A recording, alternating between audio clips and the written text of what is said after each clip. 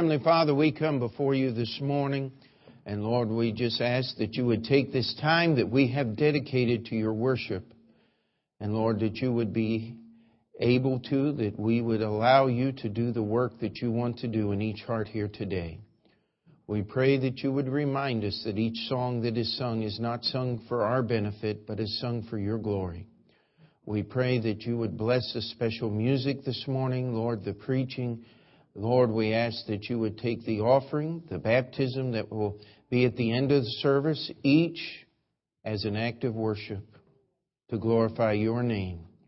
Lord, we ask that you would let us partake in this. In Jesus' name we pray. Amen. And turn to Genesis chapter 45, and we'll get there in just a few moments. Everyone that was here for Sunday school this morning got the introduction to the message, and that is the cause of worldwide missions. Amen. That is the purpose the church is here for, is to reach out into the world with the gospel. You know, we believe that Jesus can save souls. Amen. And if we read our Bible and understand what it says, souls that are not saved will spend an eternity separated from God in a place called hell. And you can preach about the fire and all the other things, but the greatest punishment hell offers is separation from God. That is the greatest loss. And yet someone may even be thinking this morning, well, I don't necessarily have God in every part of my life. Wait a minute. Every unsaved person in this world connects because God gives us this world to live in, even in catastrophes. What is going on in Haiti? There's still air to breathe. There's still other people that are coming to help you. Why do people do good? I mean, we just got through the Christmas season, one of the great testimonies to the goodness of God. Now, of course, man perverts everything, doesn't he? But why do we buy gifts for other people at Christmas time? Because we're trying to imitate God, that's why. God gave His Son, and we try to give other people gifts. Now, we should be giving all year round, amen? But Christmas is a special time people give. Why? Because they're reminded of who God is. Even the most unsaved, unregenerate person is still touched. I got to give somebody something. And yet, we look at the duty at hand. We look at the great task, and I want to give you some good reports. The most encouraging meeting I think I attend in a year was the one I just got back from. If you find me just staring a little vacantly into the distance, we traveled 3,200 miles from Sunday afternoon, got back Friday night, and tried to get a little rest yesterday, but as you get older, you find out that kind of driving isn't as easy as it used to be. But in the meeting, someone once said, "Pastor, I hope you had a great vacation." That was not a vacation, let me tell you. There was not one night that we got a full night's rest, but was able to fellowship with many other pastors. We got to spend a little bit of time with Brother Clayton, and by the way, he's going to be coming, Lord willing, this October to preach for us again, and looking forward to that. And we helped, we took on 7 different church planners for 1 year's support. There were 11 other mission works that we helped with one-time gifts. And we had some extra come in that was designated. We, as a church, agreed to take $5,000 out of our general fund. And then Never the Same, that is our music publishing company. We publish music here through the church. Songs like the one that was sung this morning. My wife wrote that song years ago when we were on deputation ourselves. And They put in $1,000. A special gift came in. I think our total giving this year was over $7,200 to Mission Works. And that is something to praise the Lord about. But, and I don't really know how to tell you this other than to say thank you. And I want to give a testimony of what happened at the meeting. Brother Davison was preaching the first night. He was preaching on freely ye have received, freely give. And at the end of his message, he said, I want you all to be, and then hesitated a moment. He said, I want you all to be a Pete Montoro. And I'm sitting there going, whoa, wait a minute. He says, last year, and I remember having a slight conversation with him, he said, Brother Montoro, what happened to your church? I said, well, our church has finally gotten to the point to where we can give back. And I said, you remember, and he told the story in 1997 at the fall meeting of the Baptist Bible Fellowship where they raised $42,000 for us to buy our building at that meeting. And I told Brother Davidson, we have been given so much, we want to give back what has been given to us. Now, there's no way I have any money. But you know what happens? This church allows us to give. And so I wanted to share that testimony. And everywhere I went for the rest of the meeting, oh, you're the one they're talking about. I wanted to say, no, it's not me. It's my church. And it's not my church. It's the Lord's church. And it's the spirit of giving that the Lord has put in our people. That's the kind of testimony a church ought to have. That's how you're going to be the watchman that was talked about in the song. Amen? And yet that's only a small part of the responsibilities that we have in world evangelism. We've got to help and we've got to support financially. But as our brother said in Sunday school this morning, the greatest gift you can give is prayer. Now, prayer doesn't make God do things. You've got to get that out of your head.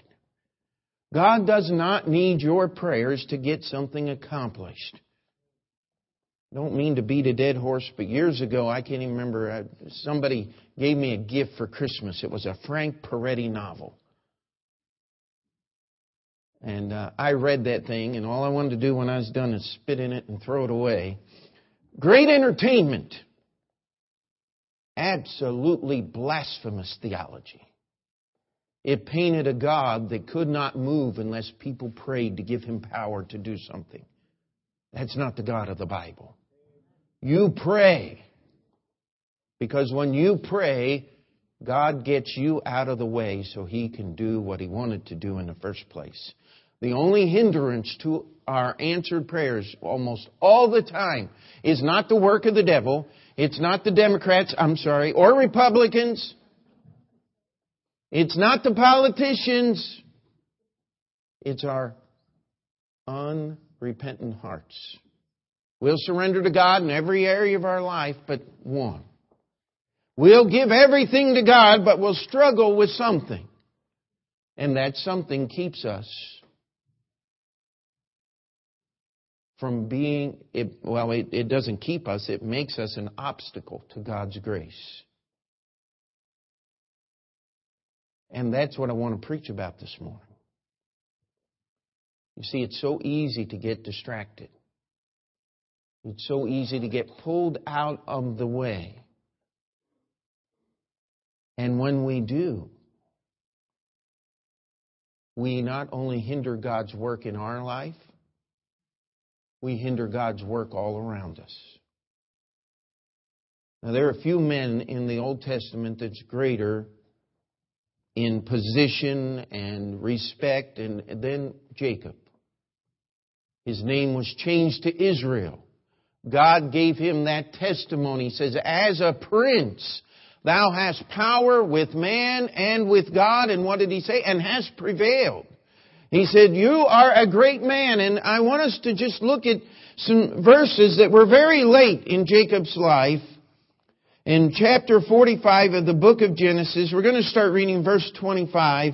It says, "And they," these are the sons of Israel, minus Joseph, of course, "and they went up out of Egypt, and came into the land of Canaan unto Jacob their father, and told him, saying, Joseph is yet alive, and he is governor over all the land of Egypt. And Jacob's heart fainted, for he believed them not. And they told him all the words of Joseph, which he had said unto them. And when he saw the wagons, which Joseph had sent to carry him, the spirit of Jacob, their father, revived." That last phrase, the spirit of Jacob, their father, revived. You see, Jacob believed in God, did he not? Jacob believed in God all his life. But it wasn't until this very advanced time, 17 years before he would die. He lived to 130 years old. So 130 minus 17 is 113 years old. Did I do my math right? I want you to think this morning. If you can think about that, you'll think about the rest of the message. Amen? 113 years of his life. Wait a minute. Jacob lived to 147. There we go. The last 17, he was, let's get the math right. 147. He was 120 years old. And Jacob had spent most of his life wrestling with God. Now, how many of you have ever wrestled with the Lord? I'm just not quite sure you're right about this thing. I mean, it is so easy for us as human beings to make God subject to our own reasoning ability. Who are you going to trust? Are you going to trust God? Or are you going to trust yourself? And yet, 9 times out of 10, we talk about trusting God while we are, in all actuality, trusting ourselves. And I want us to spend a few minutes just looking at the life of Jacob, but I want you to put a question in there. Are you going to wait till the wagons come? Are you going to wait until the wagons come? Now, Jacob had no way of knowing, in all of the things that were going on in his life, as his sons came to him and said, Dad, we've got to go down into Egypt to buy food or we're going to starve. And before they even finished it, Benjamin's not going. You see, when they'd been down there the first time, they didn't know it was Joseph. Had said, unless you bring your younger brother down, I'm not going to be able to guarantee or to allow you to traffic in the land because I think you're spies. Now, Joseph didn't really believe his brothers were spies, but he wanted to see his brother Benjamin. And God was using all of these things, and Jacob was there. He said, listen, Joseph is not. Remember what his brothers had done? They had dipped his coat in the blood of a goat. This was before we had DNA testing and all of those things. They had sold him as a slave to the Midianites. And all they said when they came home is, Father, we found this in the field. Know whether it is thy son's coat or no. How many remember what Jacob's response was? He said, I'm going to go to my grave mourning my son. That didn't mean that he was going to kill himself or try to shorten his life in some way. Or he had no idea where his son's grave was. In fact, his son wasn't even in the grave. He thought that his son was in the belly of some beast. And what he meant with those words was that he was going to spend every day God gave him life expressing sorrow for the loss of his son. Have you ever met anybody like that? The world's full of people who have allowed their lives to be overcome with some tragic event. Are you going to trust God? Or are you going to trust yourself? Now I want to tell you something. God never gave up on Jacob. God never stopped working in Jacob's life. But I want to tell you something. Jacob stopped God from doing a lot of the things God wanted to do in Jacob's life. Because he blamed himself for the tragedy of his son's death. Who had sent Joseph to find his brethren? Why? Jacob had. He said, it's my fault. I shouldn't have sent my son out. I should have sent him protected. I shouldn't have sent him all by himself. Now he's dead. And I'll never see him again.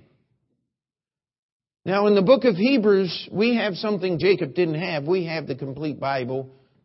And I've been quoting this verse a lot, and I tend to quote it a lot until Jesus comes back. For without faith it is what? Impossible to please God. For he that cometh to God must believe that He is, and that He is the rewarder of them that diligently seek Him.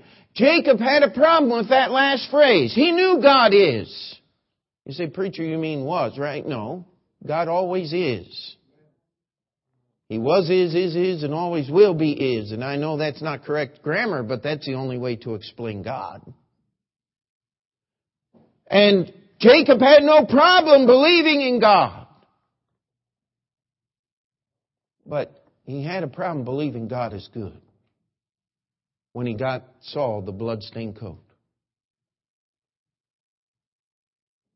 Jacob was 17 years old. He would spend 13 years in slavery. The last few years of that time, 8 years or so, Jacob spent in the palace of Pharaoh as the ruler over the land of Egypt. Yet he still had no freedom to go to his father. He had no freedom to do anything. He was Pharaoh's servant. He couldn't leave. And then he sees his brothers. And he says, I got to figure some way to get Benjamin down here. I wonder if my brothers are the same men that they were when they sold me as a slave. And Joseph did these things, and he made a requirement. He says, you've got to bring your youngest brother.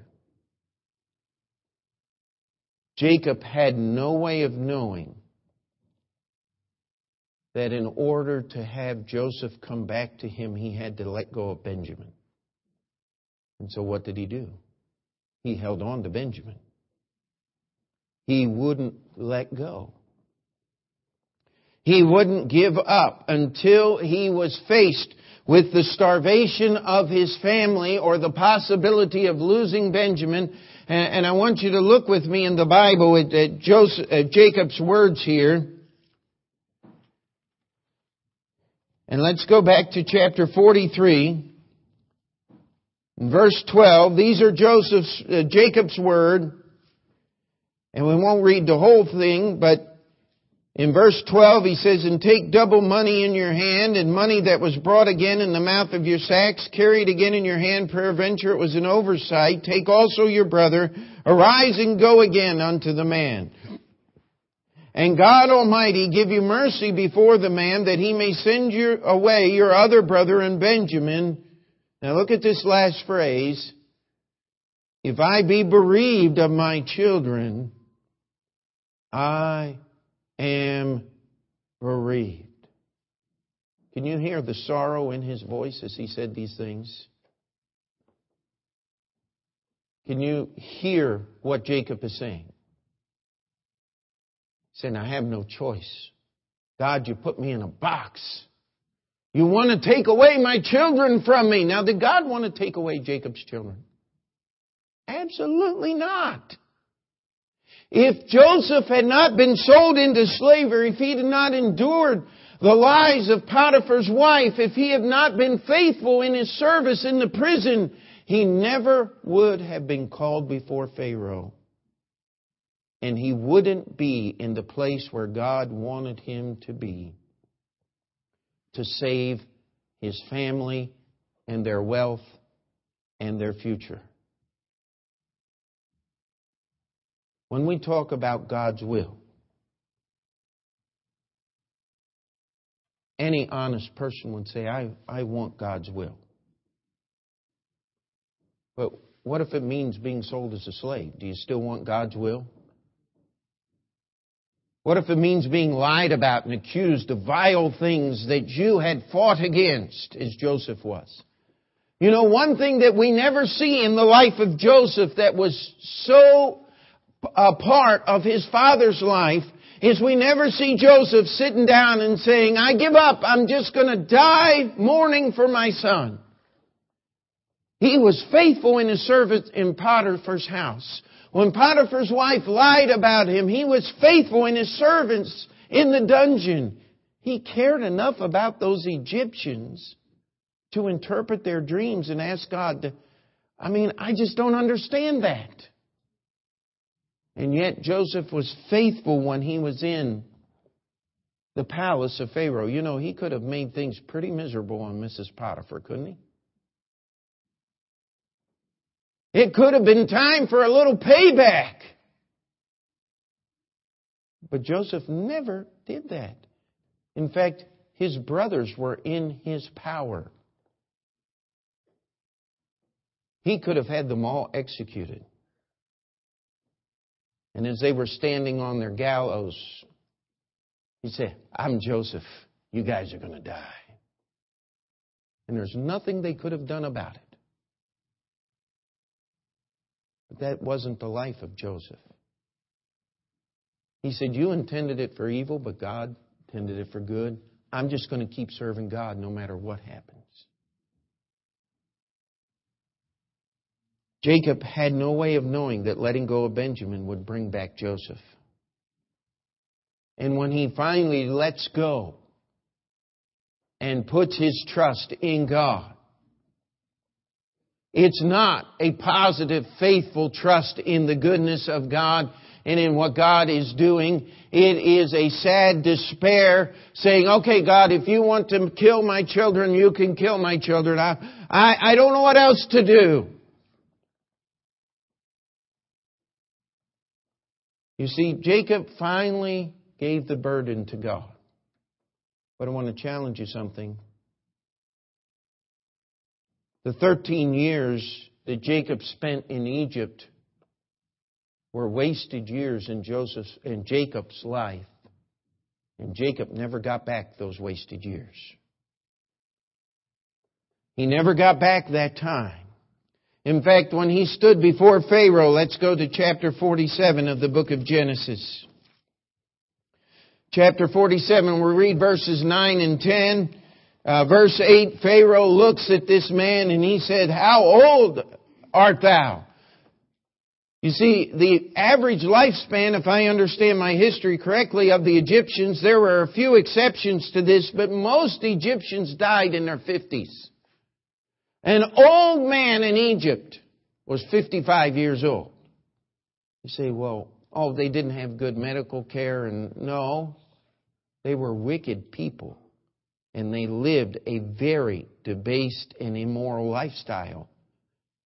Sin, when it is finished, bringeth forth death. Sin will kill you. That's why God calls it sin. Amen? And so you have this Pharaoh looking at this old man who is more than double the average lifespan. And he says, how old are you? And let's read here. In verse 9, and Jacob said unto Pharaoh, the days of the years of my pilgrimage are 130 years. Few and evil. What a testimony to the goodness of God. You're saying you're being sarcastic, aren't you, Pastor? Just a little. What a testimony to God's work in Jacob's life. He says, few and evil have been the days. Let's finish reading it here. Few and evil have the days of the years of my life been, and have not attained unto the days of the years of the life of my fathers in the days of their pilgrimage. And Jacob blessed Pharaoh and went out before Pharaoh. I wonder what Pharaoh thought of God after Jacob was done telling him about him. Would he think God is good? Would Pharaoh want to have faith in the God that Jacob worshipped? That's what happens when we get distracted and pulled away from the things that God wants us to do in our lives. But I want to look into Jacob's life just a little deeper here to find the reason why Jacob was doing these things. You see, Jacob had set up a pattern in his life all the way along. Have you ever met anybody that just had to fight about everything? I know it's a wheel. And I know they've been around for millennia. But what makes a wheel a wheel? I got to explore this, and I got to think about this thing, and I got to put this together. Well, while you're doing that, I'm going to get the wheels on the van set up, and I'm going places. You can sit there and think about it and have to reinvent the wheel in your own mind if you so choose. But I'd rather put them on the van and go to a home missions conference and help people start churches. Amen? You see, Jacob, when he first really met God, was at a place called Bethel. How many of you remember what Jacob did? See, this is why Sunday school is so important. If you're in Sunday school the normal time and know the stories, then we don't have to go through the whole story in our preaching time.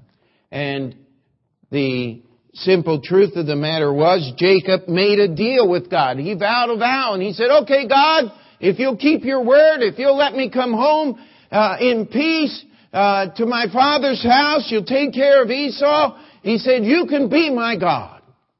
Man, God was impressed. No, God had already made the promise to Abraham, now hadn't he? He said, listen, Jacob, I'm going to keep my word. You can play these little games in your own heart and mind, but I'm God. And I'm good whether you choose to believe it or not. I may remember what happened the night before he met his brother Esau. He had separated the whole families and put everybody apart. And someone said he was doing that so he could protect his own soul, even at the expense of all of his wives and children and all of these things. I'm not quite sure about that, but I'll tell you what I am sure about. He was struggling with God. And so the Lord Jesus showed up in person that night and allowed Jacob to wrestle with him all night.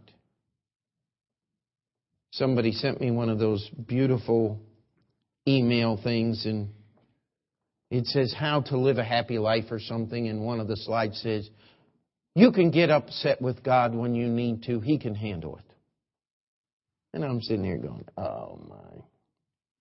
What a messed up understanding of God. God can handle your misunderstanding of His work. He's bigger than that. Amen? But when we do that, we accuse God of doing wrong. We accuse Him of being less than good. And when that happens, we pull ourselves off to a sidetrack. We put ourselves on a tangent. We'll find yourself spinning away from the truths of God and His Word, and you wonder why you feel so isolated and so lonely and so forsaken. God has not moved, my friend. And when we make decisions in our life today that move us away from God, I want to promise you, you're going to make decisions in your future that are going to move you farther away.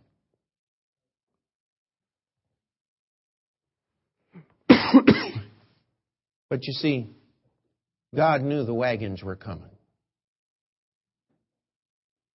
He hadn't given up on Jacob. After the second trip into Egypt, the sons come back. And they look at him and they say, Joseph's still alive. He's ruler over the land of Egypt. And it said that Jacob's heart fainted within him. He believed them not. You know why he couldn't believe them? Because he was too wrapped up in his own sorrow to accept God's blessings. And finally, they keep telling him, Dad, you don't understand. We talked to him. He spoke to us. He was the man. And you wonder, as you read the story here, if Joseph didn't have in his mind as smart a man as his father was, and as ability to deal and wheel and deal with Laban, his father-in-law, and all these things we read in the Bible, they said, he asked straightly our state. He asked us like he knew things about us. I think Joseph may have been asking these questions, hoping that his father would figure out who was asking the questions and just come down to the land of Egypt. I can't prove that, but I just wonder if that wasn't the case. I mean, how did he ask them all these questions and nobody figure out, wait a minute. We didn't tell him we had a little brother at first, or we didn't make this statement. Why is he so interested in that old man who's our father? It should have dawned on them. But everybody was so wrapped up in what they were doing, they couldn't see God's goodness working through the whole situation. You see, Jacob had set the stage early in his life to live an entire life of struggling and fighting against God. But when the wagons came, things finally changed. Amen. All of a sudden, Jacob could look and he said, wait a minute, God is so good. He worked this whole thing out. When he finally understood what the famine was going to do to he and his family, and how that only Joseph being in the land of Egypt would save them all from poverty and starvation. Wow, God sure did a great work. I believe that's why Jacob never mentions what his sons did to Joseph. Because Jacob was, I can see God's hand now. I'm not going to worry about what happened in the past. I wasted my life fussing with God. I'm not going to spend the rest of my life trying to do what I did before. Now that's the introduction. Hopefully the sermon won't be quite as long as the intro, okay?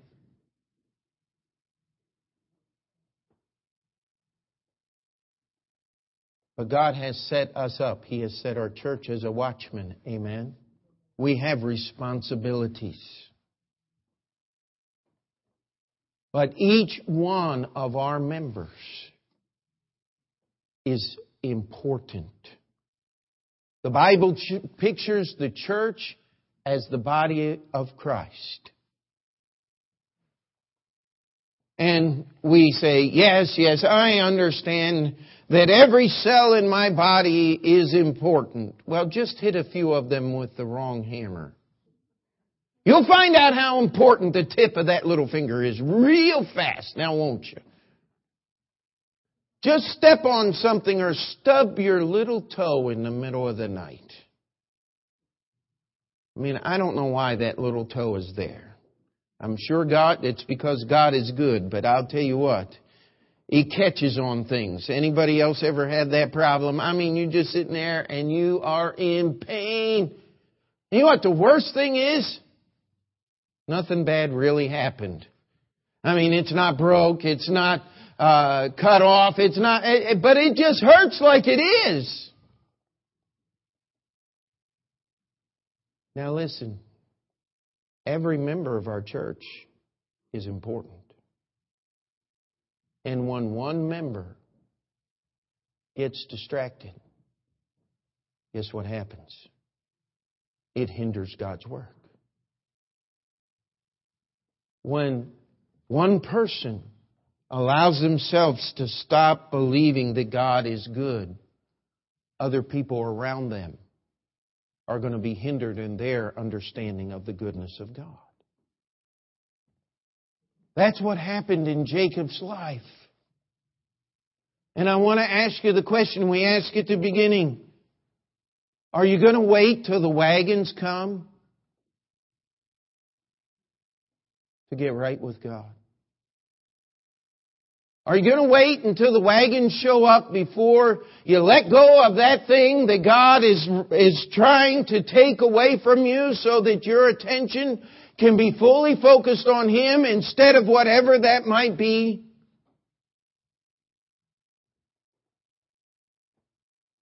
Are you making decisions today that are going to set up what's going to happen 10 years from now and pulling you farther and farther away from the love of God? We live in a day when being married 20 years means absolutely nothing in divorce court. It's terrifying. How could you invest that much of your life in another human being and just walk out? Well, it's real simple. You hadn't been investing in them for a long time. There was nothing left. And that's why it happens. Why do people come for months or years and then disappear? Why? But it's real easy. Decisions were made to keep moving farther and farther away till there's nothing left. And they just walk away. Let me tell you something. You can't walk away from Jesus. But you can lose your ability to serve Him. That's the most terrifying thing I know of in this life. And I want to challenge us today to think about the life of Jacob. I can tell you the story of a man I counted as a friend in a church I served in many years ago. And he had helped me in doing certain jobs. I was a bus mechanic, and he had come out and sanded down the buses with me. And he said, I got lots of time now. I'm dying with cancer, but I'm going to spend some time serving the Lord until I go home. He was a young man. He was in his early 50s. And he said, you see, I got laid off. He said, all my life I'd been working. All my life I had good money. He had a factory job, great benefits, the whole thing, everything that you could wish. Then he lost his job. And he said, the stress that I went through when I lost my job, he said, I just couldn't deal with it. And the doctors tell me that that's why I have cancer today. This was his story, his testimony. We can get so wrapped up in how we're going to solve our problems that we actually kill ourselves and stop God from doing His work. Now, I want to challenge you not to make God bring the wagons, because it may be the rapture. What are you going to do when you stand before God and realize that you've wasted years of your life wrapped up in something that God had already solved years ago? There are people that won't trust Jesus as their Savior because they can't believe in God that is good. Say, well, Pastor, don't you understand all the suffering that's going on in Haiti right now? Oh, yes, I do.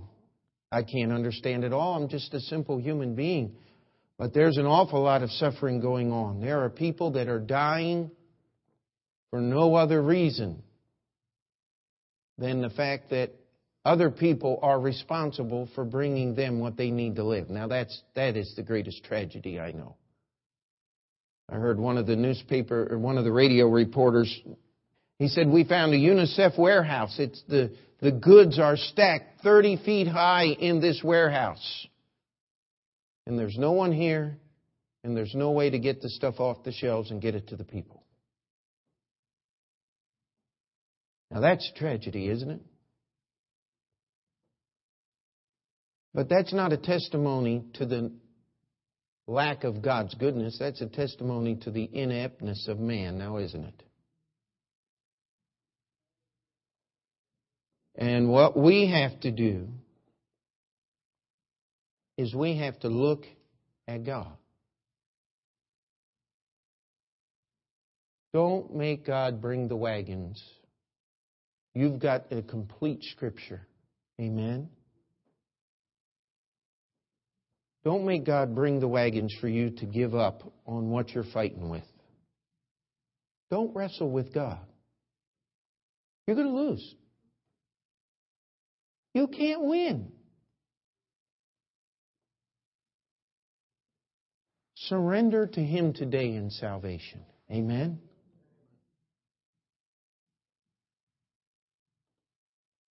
You cannot get back the years that you wasted serving the devil. Can't happen. But I'll tell you what, you can serve God from this day forward. Amen? The Bible says that root of bitterness springing up defiles many. You can't handle something that God has allowed in your life. And it stops you from believing that He is good and serving Him. Let me warn you, you will pay for that, not God. Jacob's testimony, few and evil have been the days of the years of my pilgrimage. I don't want that testimony. I want the testimony of, I can't believe that little church in New York City is doing what they can to help home missions in this country. I like that better, don't you? And that's not mine, even though Brother Davison looks to me as the pastor. I'm the guy giving away all the money. I can't tell you how much fun it is to go to that conference. I don't sleep. I don't get to... We do eat. But I'll tell you, it is more enjoyment and more joy than doing anything else is being able to stand up and say, let's help this preacher. $50 a month for a year, and then give him a check for the whole year's support so he can do what he needs to do. That's what we did. As I say, we've got a preacher out on Long Island. He got a Jehovah's Witness building. There's no windows in their auditorium. You got to have windows. But I guess that's one of their quirky little things that they do. And so we gave him $500 to help buy windows. And I mean, we did that with 17 different preachers. And I'll tell you what, we could have given away 5 times what we took. But I'll tell you what, we took what we could. And God did what He does. Amen? Let's look today. What's happening in your life right now? What's going on? What is God dealing with you about? Don't wrestle with God all night. The blessings are when we surrender. Amen? The blessings are when we stop trying to figure everything out on our own and just trust God and His Word. You see, God is. I don't think anyone here would question that. But He is the rewarder of them that diligently seek Him. God is good. Even when we can't see the good, God is still good. Even when Jacob, as he in his own mind, if I be bereaved, I'm bereaved. I give up in total despair. God had to have been smiling in heaven and say, you silly little man, if you could only see what I have in store for you. Then the wagon showed up. And Jacob could only say, I've wasted my life.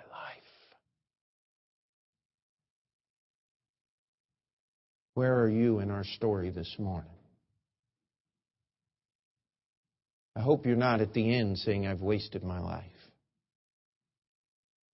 Because as long as God gives you life, He will keep you from wasting it if you'll serve Him with it. Amen? If you're making a decision, if you're struggling with God today, give up. Let Him win. You'll be better off for it. Is God trying to take something from you? But I can't surrender this thing, whatever it might happen to be. Jacob, it was Benjamin. He just couldn't give up on that son. He loved his mother. She only had 2 sons. Joseph was gone. He was dead. Jacob knew that. He had seen the bloody coat. Now they were going to take Benjamin away. And Simeon, his other son, was already a prisoner there in Egypt. And he knew he wasn't going to see Simeon again. He finally, in despair, he gives up. What did Jesus say? He said, I've come that you might have life, and that life more abundantly. He said, I want you to pray and ask the Father in my name that you may receive that your, what's the next word? Joy might be full. Say, but God doesn't answer my prayers. Well, maybe your prayers need fixing. Amen. Learn how to pray God's way and He'll answer those prayers. And He'll give you more joy than you could ever have.